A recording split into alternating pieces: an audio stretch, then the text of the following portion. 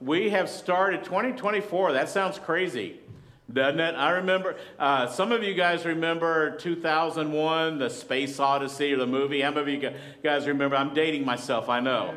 That came out in the late 60s. I didn't know about it until a little bit later, but that was so futuristic. And here we are 23 years past that. So it is this time of 21 days of prayer and fasting. Again, we're not legalistic about it. We're not like, oh, we're not going to come check on you. This is something between you and the Lord. But I believe it's a special time of year, one that my fleshly side of me does not like. And just so you guys know, if you were here last week, during my message, I felt like the Lord told me coffee. That's why my wife kept mentioning it. So I do have water here. Let me tell you, this morning was quite boring with just water. But I've made it one morning, only 20 more of water, and I can do it. So, but praise God. My spirit loves it because I get to draw closer to Him.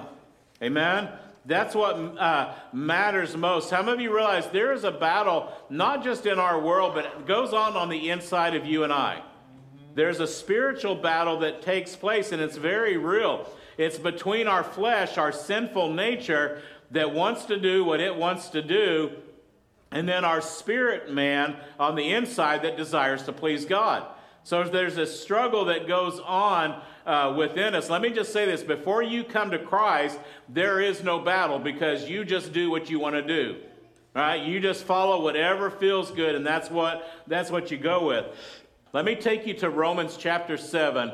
It says, when we were controlled by our old nature, our flesh, our skin and bones that has its desires, sinful desires were at work within us. And the law aroused those evil desires that produced a harvest of sinful deeds resulting in death. You don't have to raise your hand, but we all probably understand how our sin nature has gotten us in trouble. All right, it's gotten us in the wrong place. Sometimes our mouth has opened up and said things that we knew we shouldn't have said and landed us in hot water. Here's the reality. Because sin, those evil desires work within us. What are those desires? Well, the scripture gets specific about it in Galatians. It says, when you follow the desires of your sinful nature, the results are very clear. There's sexual immorality, impurity, lustful pleasures, idolatry, sorcery, hostility, quarreling, jealousy, outbursts of anger, selfish ambition, dissension, division, envy, drunkenness, wild parties, and other sins like these. So how many of you know that is not an exhaustive list? There's more. But what does he go on to say? In verse 22, he says, 21, let me tell you again, as I have before, that anyone living that sort of life will not inherit the kingdom of God. How many of you know this is something we need to talk about? Right? Because I don't know about you, but I want to inherit the kingdom of God. Right? When my time on this earth is over, I want to make sure that I get to go to heaven, that I'm in His presence. So this really is a big deal. One would hope that, hey, listen, if I give my life to the Lord, then all of those sinful desires are gone, right? No. Wrong. Right? We still have them. Why? Because we're still living in this corrupted body. This body of sin that wants to do what it wants to do. 2 Corinthians describes it like this. We now have this light shining in our heart. When you have Christ, that light is shining in you, but we ourselves are like fragile clay jars containing this great treasure. So we're walking around, we have Christ, but how many of you know we're still fragile when it becomes to following God or caving into our sinful nature? That battle is constantly struggling. Paul goes on to describe it a little more in Romans 7. He says, I have discovered this principle of life, that when I want to do what is right, I inevitably do what is wrong. I love God's law, His word with all my heart, but there is another power within me. Everybody say, another power in me. That is at war with where? My mind. How many of you know our sin nature wars with your mind? Your sin nature tells your mind, oh, this is okay. Oh, this is what you want to do. If it feels good, then follow after that. Our mind deceives us into saying what's wrong is right and what's right is wrong.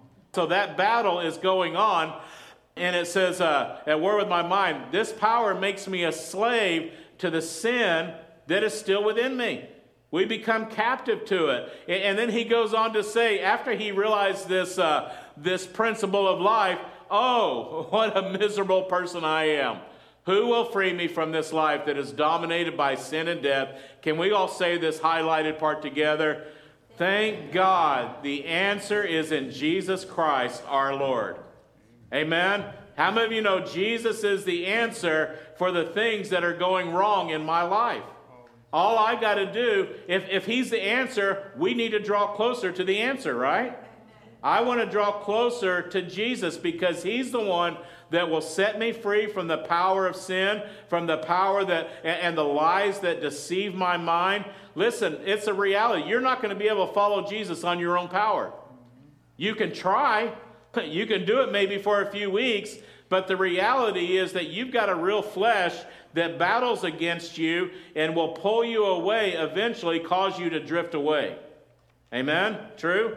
So, but here's the thing. Just as God told Cain and Abel in Genesis, when he offered his sacrifice, it wasn't acceptable, and God told him this.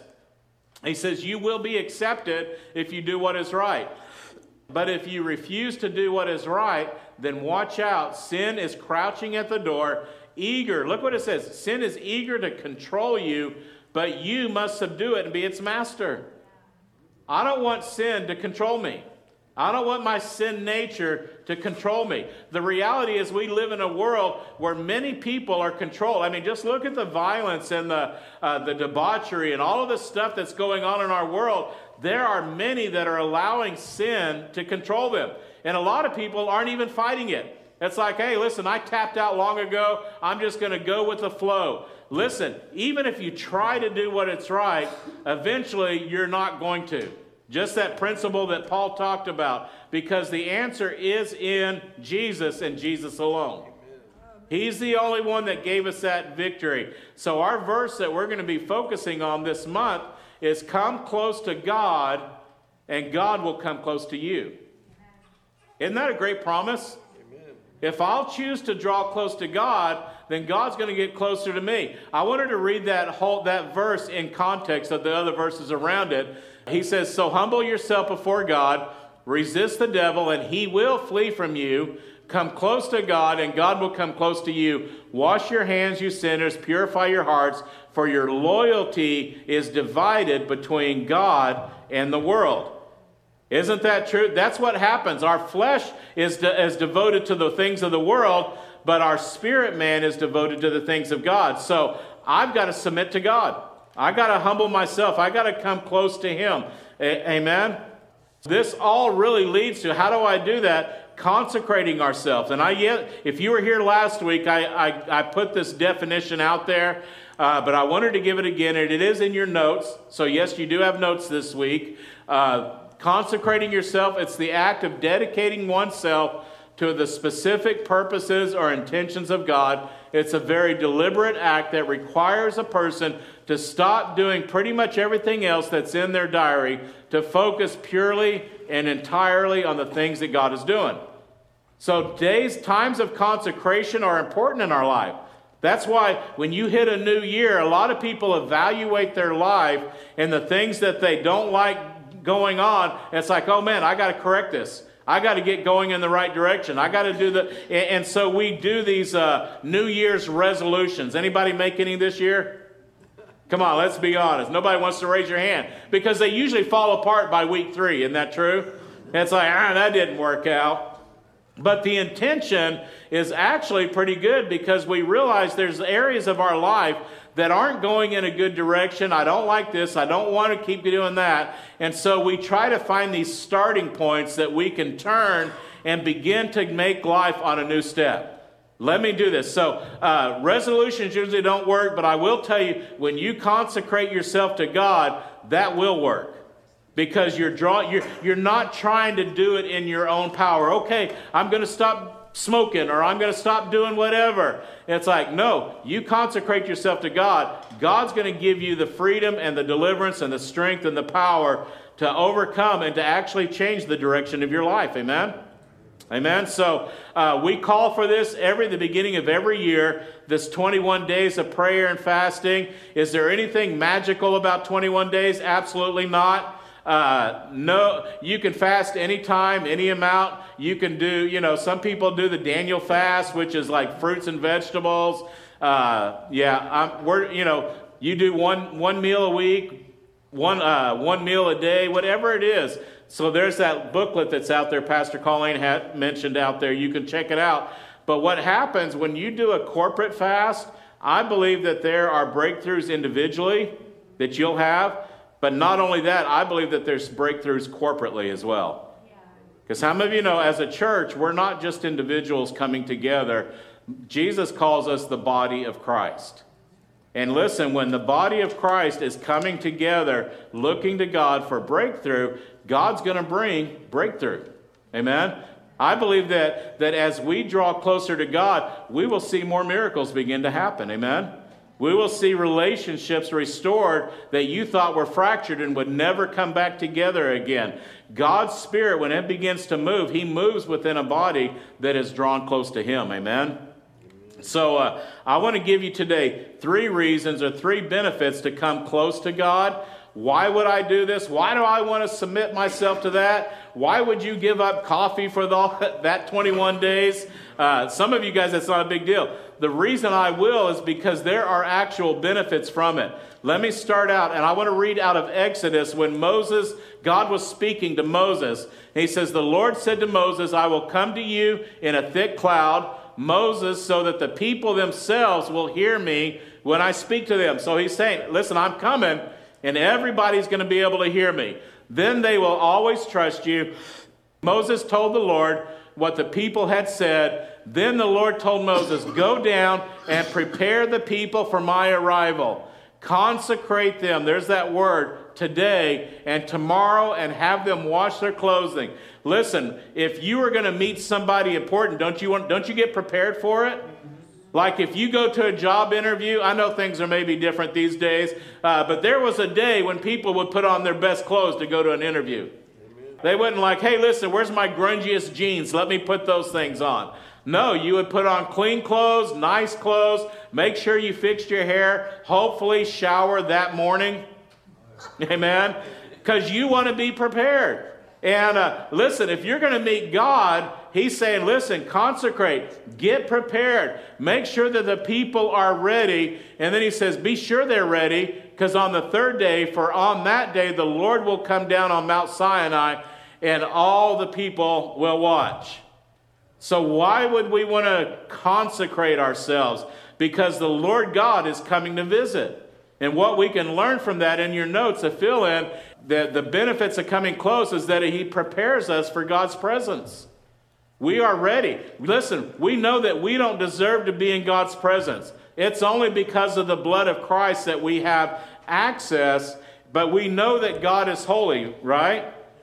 God is holy. Sometimes we take that for granted and like, oh yeah, you know what, God? And we don't treat the things as holy. We treat them as ordinary.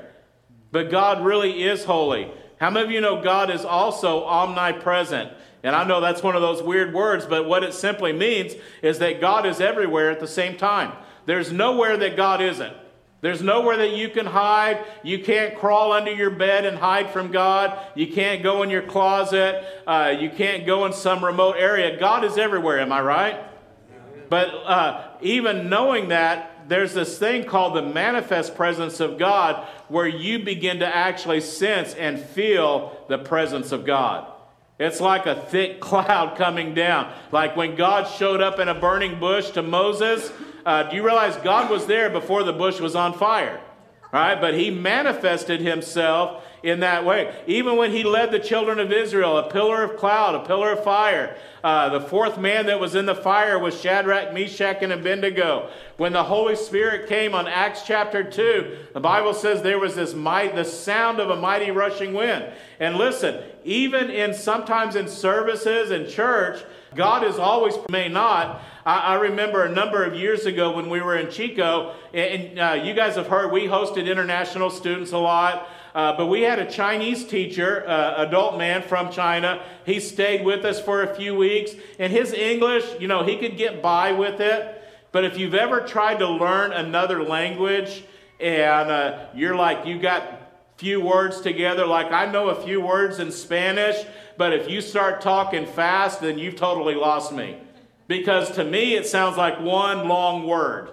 And that's the same way people that are here really slow and make sure there was a pause in between each word so that he could know what we were saying. So anyway, he came to church with us. And he had a big smile the whole time. I thought, man, he's really enjoying this. And by the time it was over, I asked him, I said, hey, how'd you like service? He goes, well, I didn't understand anything that was going on, all right, because we obviously spoke too fast. He goes, but then he started to try. He goes, but I really felt something different here. He goes, and he's trying to describe, he goes, it was like joy. And I just felt, he couldn't describe what it was. What he was describing was the presence of God. He sensed the presence of God there, even though his mind didn't understand what was going on. We had a similar situation when we pastored back in Texas, and we had a family that would come, and their mother, and they were a Spanish family, their mother would come, she didn't know any English. And there was a church in town that actually spoke Spanish. She used to go to. She started coming to our church, even though she didn't understand any of the words. And we asked her, I'm like, why does your mom keep coming? She goes, she loves what she feels here. She goes, she can feel the presence of God here, even though she's not understanding that. I mean, that's how real God's presence is. God's presence transcends all language and cultural barriers. Do you agree? You don't have to understand. I've been in services where I didn't understand what language they were talking. I've been in the Philippines, and it's like, okay, I don't have any idea what you're saying. But man, you could sense the presence of God. You could tell that God was there. You can feel his presence. So why do I fast? I want to sense the presence of God. I don't want to be oblivious to that. I believe that we can do it. Listen, God is a logical, knowable God, but he's also a God you can experience. Amen? You can actually have an experience with him. I remember, listen, when I was growing up, and many of you, I wasn't raised really going to church. We went off and on at different times, but I started going to this one church, 16 years old. It was in 1982.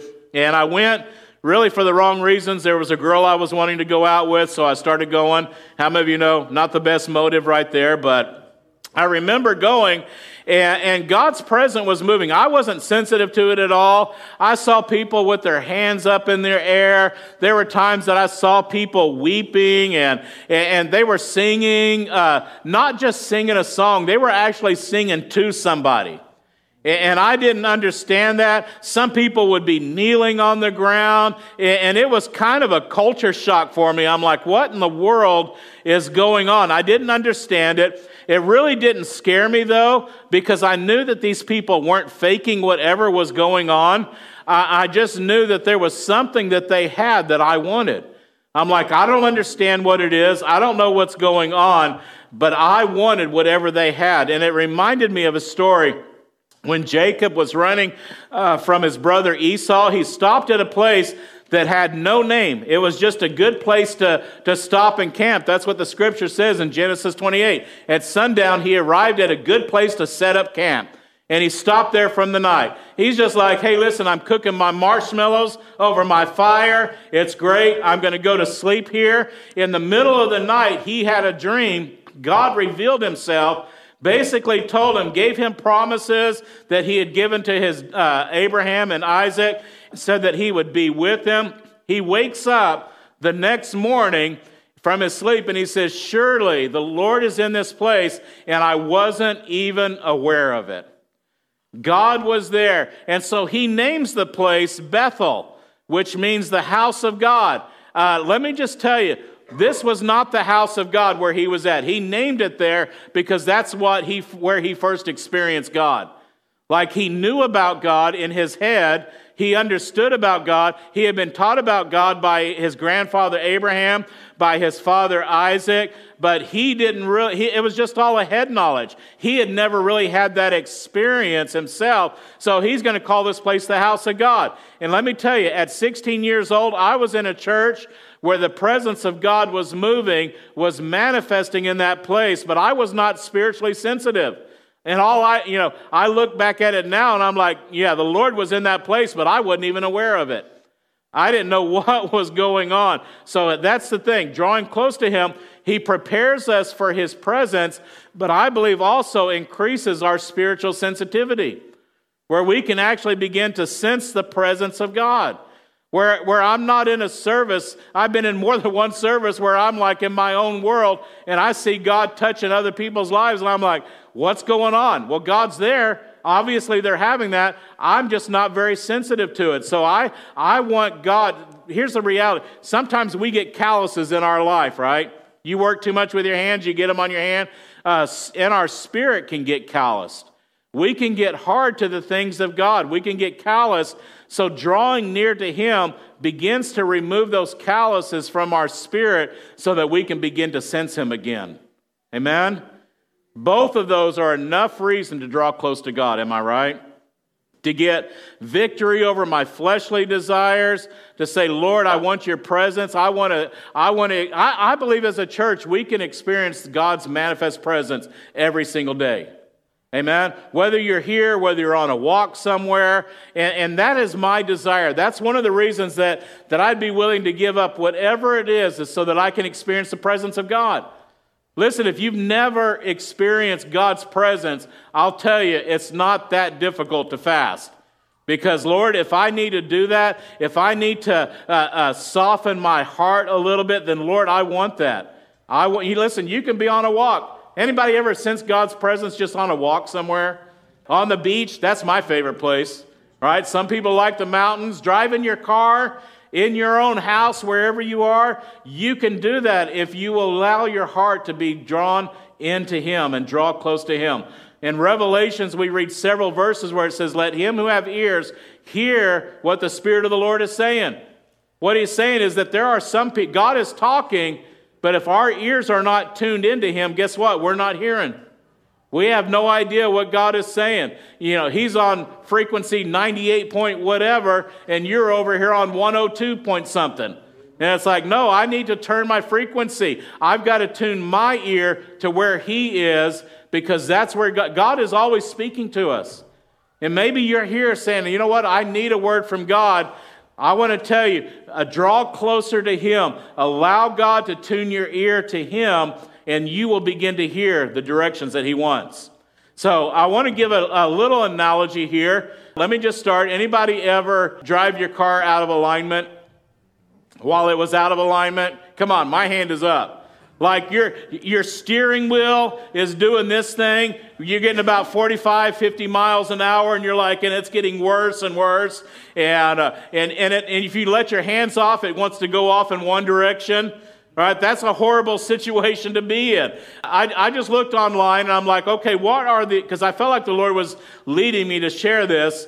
What are some of the problems when your car is out of alignment? Well, the first one is that you have steering problems. Just like I was talking about. Like your wheels are pointing this way, and you're trying to go this way, so you have to try a little bit harder. So I just want to read what the website said about the steering problem. It says, when wheels become out of line, they aren't facing in the direction necessary for optimal handling. This means that you may be trying to steer straight, and the vehicle is veering in a completely different direction. And the more misaligned the wheels get, the less reliable your steering will become. This can be a dangerous issue for those who are trying to drive on cramped streets. Inclement weather, ice, rain, snow can make it even more dangerous, leading to a car accident that could have been avoided with a simple wheel alignment. Okay, what does that have to do with my spiritual life? How many of you know when you are spiritually out of line with God, you got steering problems as well? And so I just kind of wrote this in alignment with that. Your flesh nature is pulling you harder and harder in the wrong direction. And the more misaligned you are, the less reliable you are to make good choices and decisions in life. This can be a dangerous issue for you when you are navigating through the difficult life issues and challenges leading to a possible life crash. This can be avoided by a simple realignment with God's presence, drawing close to Him. Let me give you a verse that the Lord showed me. Trust God, and this is out of the Message, trust God from the bottom of your heart. Don't try to figure everything out on your own. Listen to God's voice in everything you do, everywhere you go. He's the one that will keep you on the right track. Amen. When I get aligned with Him, that means I'm not having to struggle. God is directing me. It's like it becomes easy. Anybody after an alignment, you got that and you're driving down the road and you just want to take your hands off? And you're like, oh man, look, the car's going in the right direction. I'm not having to hang on to the steering wheel. That's how it really is. When you get closer to God, it's like I can take my hands off because God is directing me. God is directing me in the right direction. Here's another problem when your car's out of alignment. Uneven wear and tear on your car. Now, I got this picture off the internet. Do you think these 3 words are necessary when you look at that picture? This is bad. We all know that's bad. Like, I've had my tires look like that before. Come on, let's be honest. Anybody else? And I even realize it because it's always on the inside. It's not till you happen to park your car and you got your wheel and all of a sudden you see your tire and you're like, oh no, I thought I had all this tread left on my tire, but the reality is I'm about to have a blowout. It's about going out. So here's the uneven wear and tear. It says in a properly aligned vehicle, all the tires will have even wear in consistent spots. Your tires must be replaced regularly, but a good alignment will keep them safer for longer. When tires are forced to experience wear on the edge or at their weakest point, they can shred and cause severe damage to the parts of the wheel and axle. This is more than just a slow leak. This is a sudden failure that can happen at high speeds, leading to potentially serious accidents. Tire rotation can help, but a good alignment will save you time and money. All right, how does that affect us spiritually?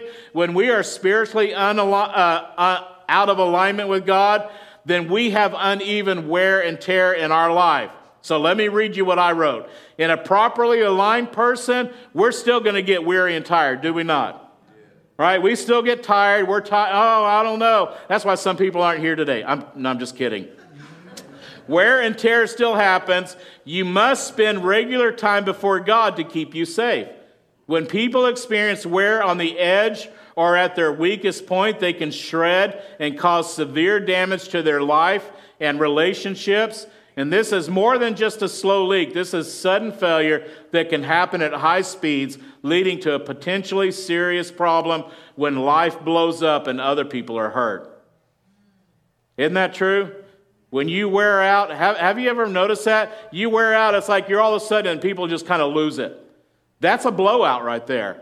That's because uneven wear and tear has been going on. We can alleviate that when, like the scripture says, repent of our sins, turn to God so that your sins may be wiped out. And I love this. And times of refreshment will come from the presence of the Lord.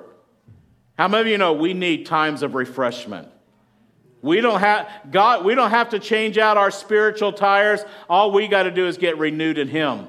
All right? If we do that on a regular basis, then yes, you may get tired, you may get weary at times, but man, you get back into the presence of God, you begin to draw closer to Him, and it's like, man, I just got new tread on my vehicle. I'm ready to go again. One last one that I want to share. Poor fuel economy. When your tires are out of alignment, it takes more energy to do the same thing because you're going against the grain. Let me read what it says. It said misspent energy. The harder you have to work to stay on the road in the right way, maintaining forward momentum, the more energy you are wasting and paying for. The harder your vehicle has to work to stay on the road and maintain a consistent speed, the more fuel you are wasting and paying for. Proper wheel alignment carries into fuel economy and overall performance. So I just found this little graph here, and this is like at let me read it. 7%. If your average properly aligned vehicle travels 15,000 miles a year with an average 25 miles a gallon at 350 a gallon, wouldn't that be nice? Let's move that to $5 a gallon. The vehicle would save, it says 150, it'd probably save us $200 a year. Like, I'm okay with it saving $200 a year. Not only that, tires. But spiritually, when we are out of line, then we do have misspent energy. We're working harder to stay in the right direction. Proper spiritual alignment will give us renewed. We will be renewed on a regular basis. Amen. One more last verse. But those who wait upon God get fresh strength. They spread their wings and soar like eagles. They run and don't get tired. They walk and don't lag behind. Amen. How many of you know that's what this is about? We want to be aligned. We need an alignment every now and then because we get out of alignment. Maybe you hit, sometimes what knocks your car out of alignment, you hit a big pothole, right? In life, sometimes we hit big potholes in life, am I right? And it just kind of knocks us out spiritually like, oh man, I don't even know what happened. And so we've got to get back in line with God. We got to take that time and say, okay, God, I just hit this rough patch in my life, and I feel like I'm all over the place. Lord, I need you to bring me back in. I need to get refocused again on you. So that's why we do these times on a regular basis. We want to draw close to him. One last one that I want to cover before we close.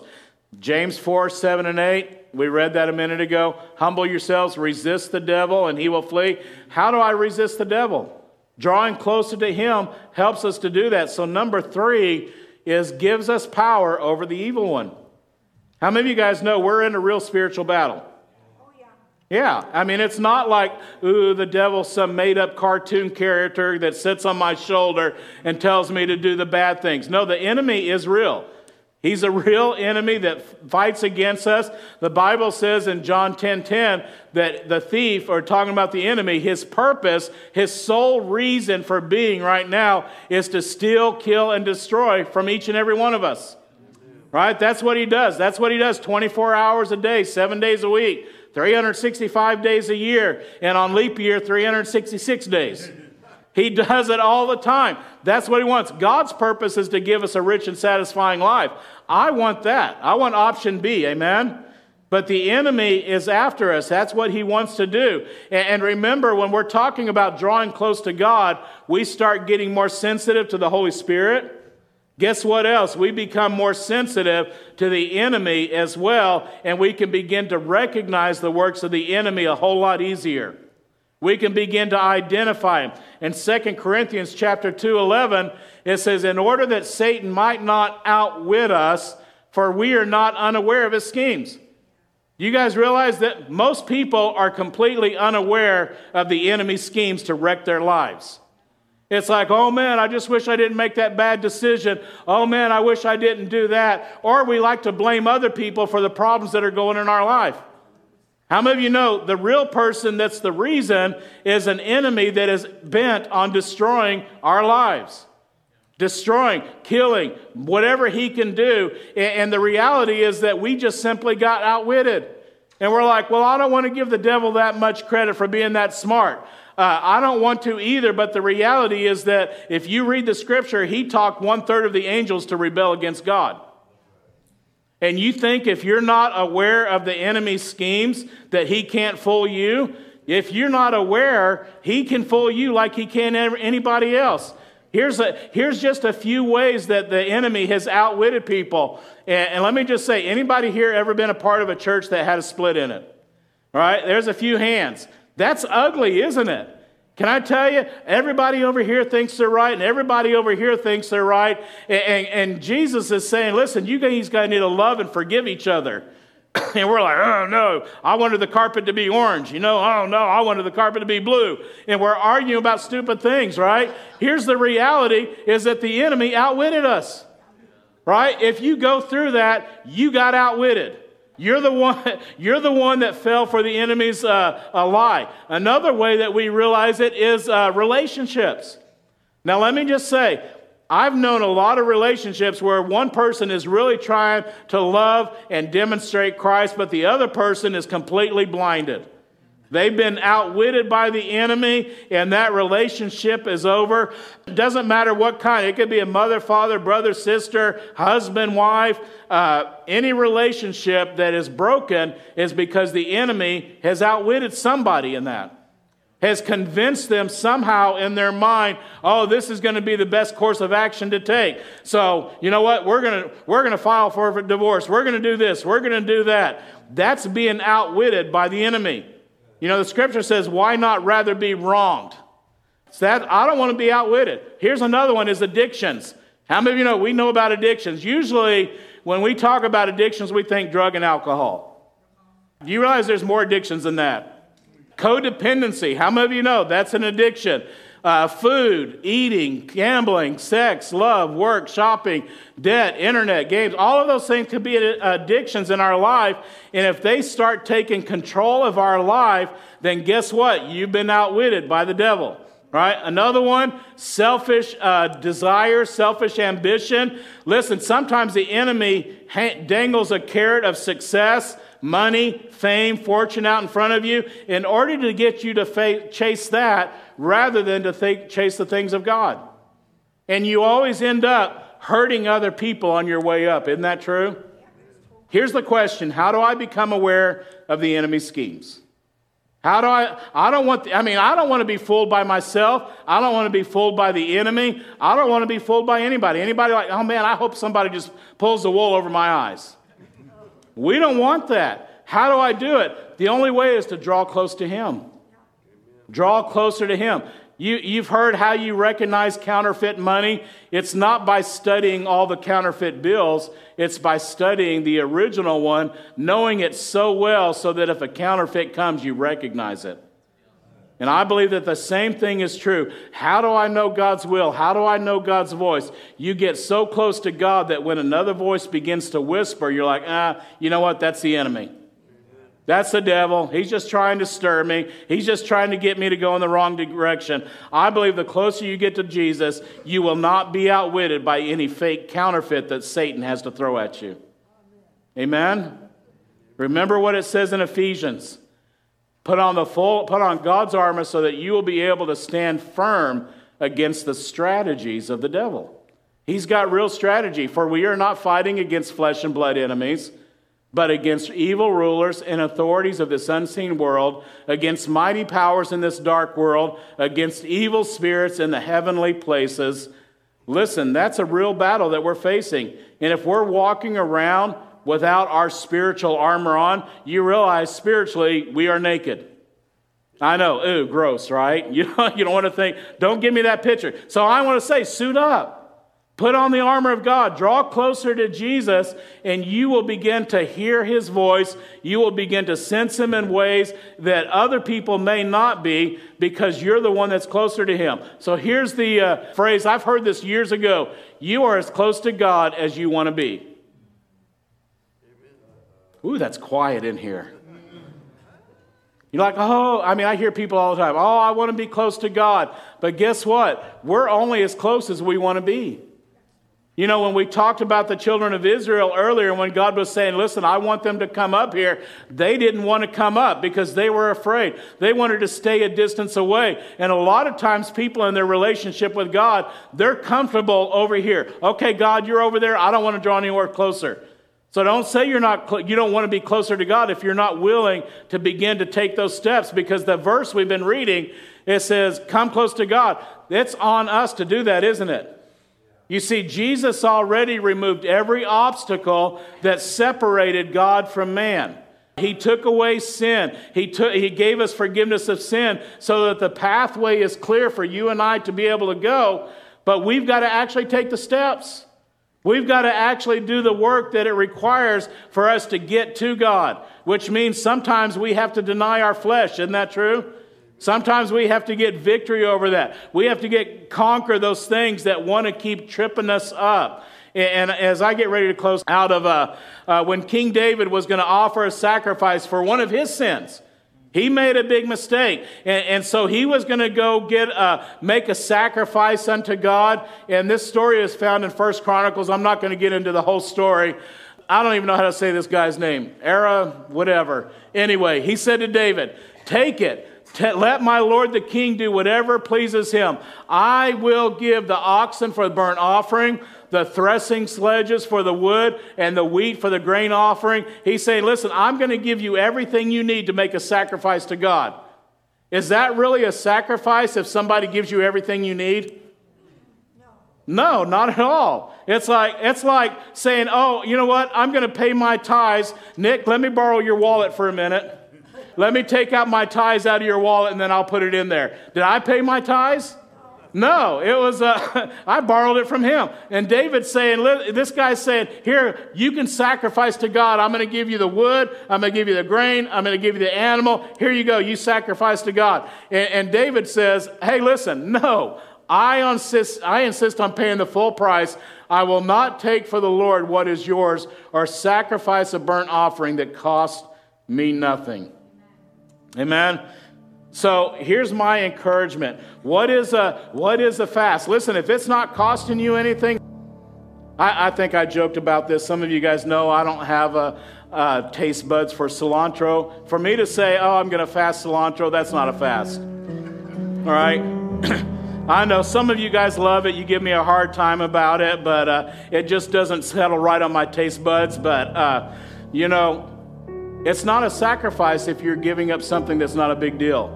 We kind of joked about Joshua doesn't really drink coffee, and we're like, oh, he's like, okay, I can do that. All right, that's not and we're still serving coffee. This is not saying, oh, everybody's got to do that. You got to do whatever you feel like God's put on your heart. All right, I remember somebody, I'm not going to point him out, was like, okay, I've got a sugar addiction. I'm going to give up sweets. And that was hard, right? Whatever it is, it's like, hey, listen, Lord, I want to set this aside, not for some kind of weird religious thing, but Lord, simply because I want to put my flesh in check. Because what's going to happen is that my flesh is going to cry eventually. It wasn't real happy not having coffee this morning, but I got over it. It's only one day, right? But it's like, you know what, Lord? I don't want my flesh to have control of my life. I don't want to have to obey every time my flesh says, oh, you want this, oh, you want to do that. There has to come a point in my life where I'm like, Lord, I'm submitting to you. I'm saying no to that in order that I can draw closer to you. Does that make sense? I want to draw closer to God. So that means leaving other things behind. Yeah, and if you will do that, listen, if you will draw closer, I promise you, you're going to sense him more. I promise you, you're going to begin to hear his voice more often. And you're going to be able to recognize when the enemy tries to come in, and he doesn't like you to hear that. He doesn't want you to hear that. When he comes in and he wants to mess with your life, with your family, with your kids, with your spouse, with whomever it is in your life, you're going to be able to recognize it. And listen, when you can recognize it, it's a whole lot easier to cut him off early, isn't it? A whole lot easier. So can I have everybody stand? Thank you, Lord. Thank you, Lord.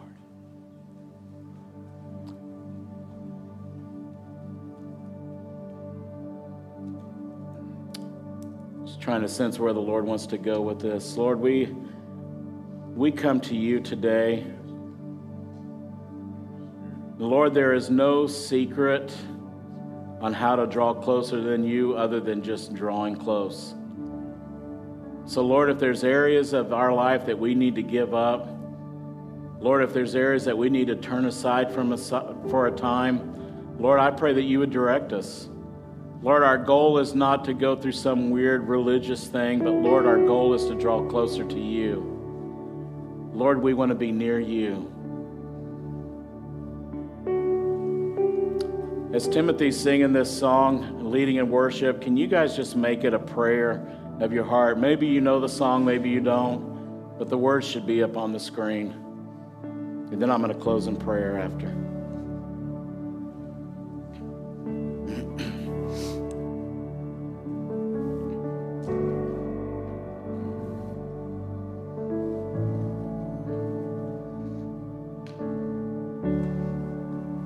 I want to be close, close to your side, so heaven is real and death is a lie.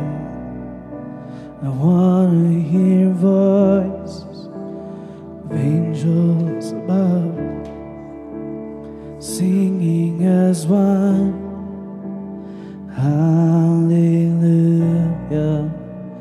Holy, holy, God Almighty, the great I am, and who is worthy, none beside thee, God Almighty, the great I am.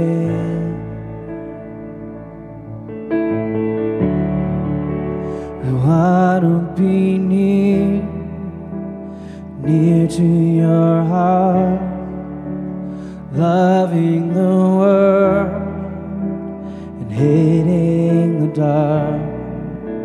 I want to see dry bones living again, singing as one, hallelujah.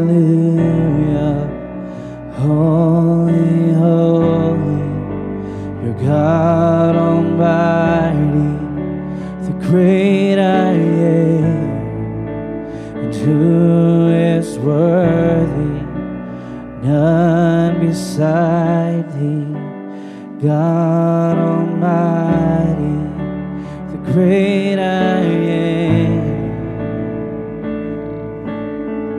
The mountains shake before you, the demons run and flee at the mention of your name, King of majesty.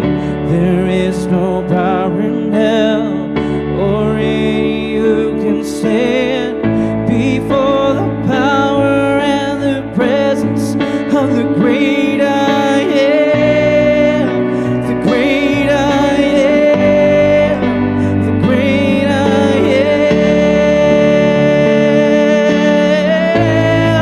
You're the great I am, you're the great I am, the great I am.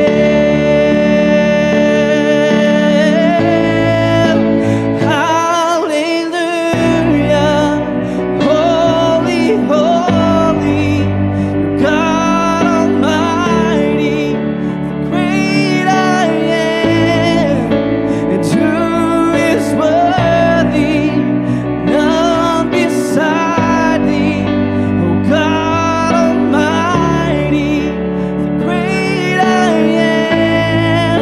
And hallelujah, holy, holy, you're God Almighty, the great I am, and who is worthy, none beside thee, oh God Almighty, the great I am. You're the great I am, the great I am, the great I am, the great I am, the great I am, the great I am. And hallelujah, Let's sing this. holy, Holy, you're God Almighty, the great I am, who is worthy, none beside thee, God Almighty, the great I am. Lord, that's the echo of our heart. Lord, we want to draw close to you. Lord, we know that 2024, boy, that's going to be an unusual year, Lord, we know. Father, we got an election coming up, and Lord, we know divisiveness is going to happen. Lord, we have no idea what's going to take place, but Lord, you do. And Lord, we just sense as we draw close to you, we will not be shaken by the things of this world. Lord, we will not be shaken by politics, by what people say, by what people do. Lord God, we just want to be close to you. Father, I believe that as we stay close to you, Lord God, that when all the chaos of our world has settled down, Lord, we will still be standing strong. And Lord, I just want to declare that over your church, Lord, over Freedom Church, over your church in America, Lord God, over your church in the world. Lord, let us draw closer to you, Lord God, that we will not be drugged down by the enemy. Lord, I thank you. Lord,